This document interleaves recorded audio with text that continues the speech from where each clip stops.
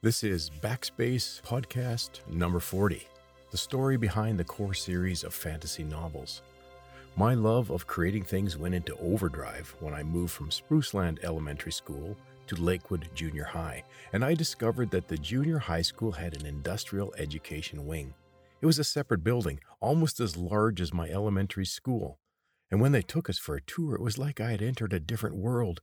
I went from my dingy garage at home with a few mismatched tools on the peg wall, a broken bench vise, into a shop full of the best tools and materials that existed at that time.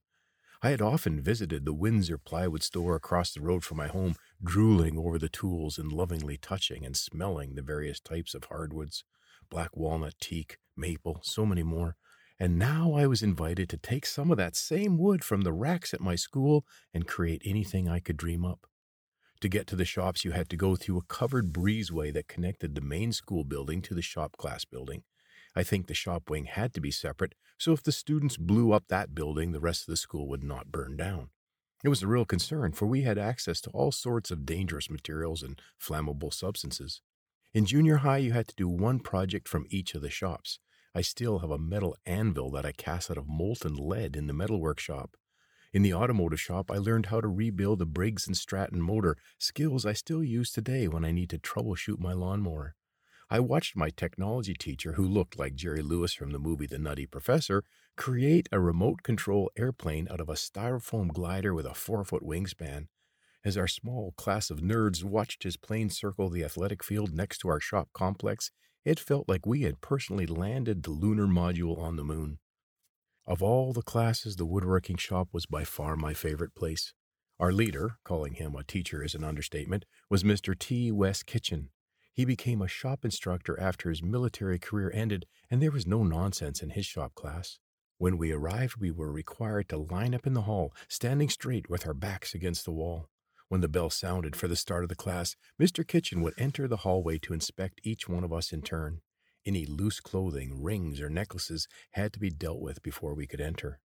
The table saws, lathes, and other tools were all high-powered professional versions that required proper preparation before use. Upon entering the class, we would take our assigned station next to our workbench and stand at attention as we received the instructions that were carefully etched on the chalkboard with printing that appeared to be computer-generated. It was so perfect. Sloppiness was not tolerated, and if our supreme commander hollered, "Stop!" we froze in place and gave him our full attention. Any breaking of the rules meant spending the class out in the hall or being suspended from the woodwork shop.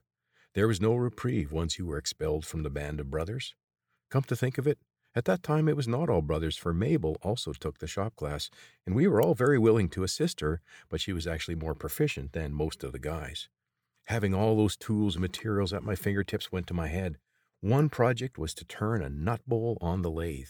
It was supposed to be the size of your fist and hold a cup or so of peanuts, but mine was the size of a small pumpkin and held 5 pounds of peanuts. My mother now fills it with Christmas tree balls for the holidays, but otherwise it really serves no practical purpose. I loved wood turning on the lathe, and my serving platter was supposed to be the size of a side plate, but mine ended up being made of solid teak and 2 feet across. It roared around like an airplane propeller on the outboard side of the lathe and was so heavy the entire lathe was bouncing around the floor until I could get that platter balanced and thinned out.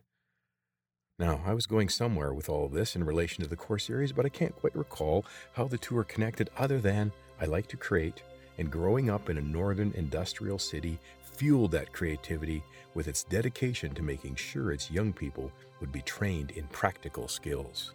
This has been the Core Series Backspace number 40. Thanks for listening.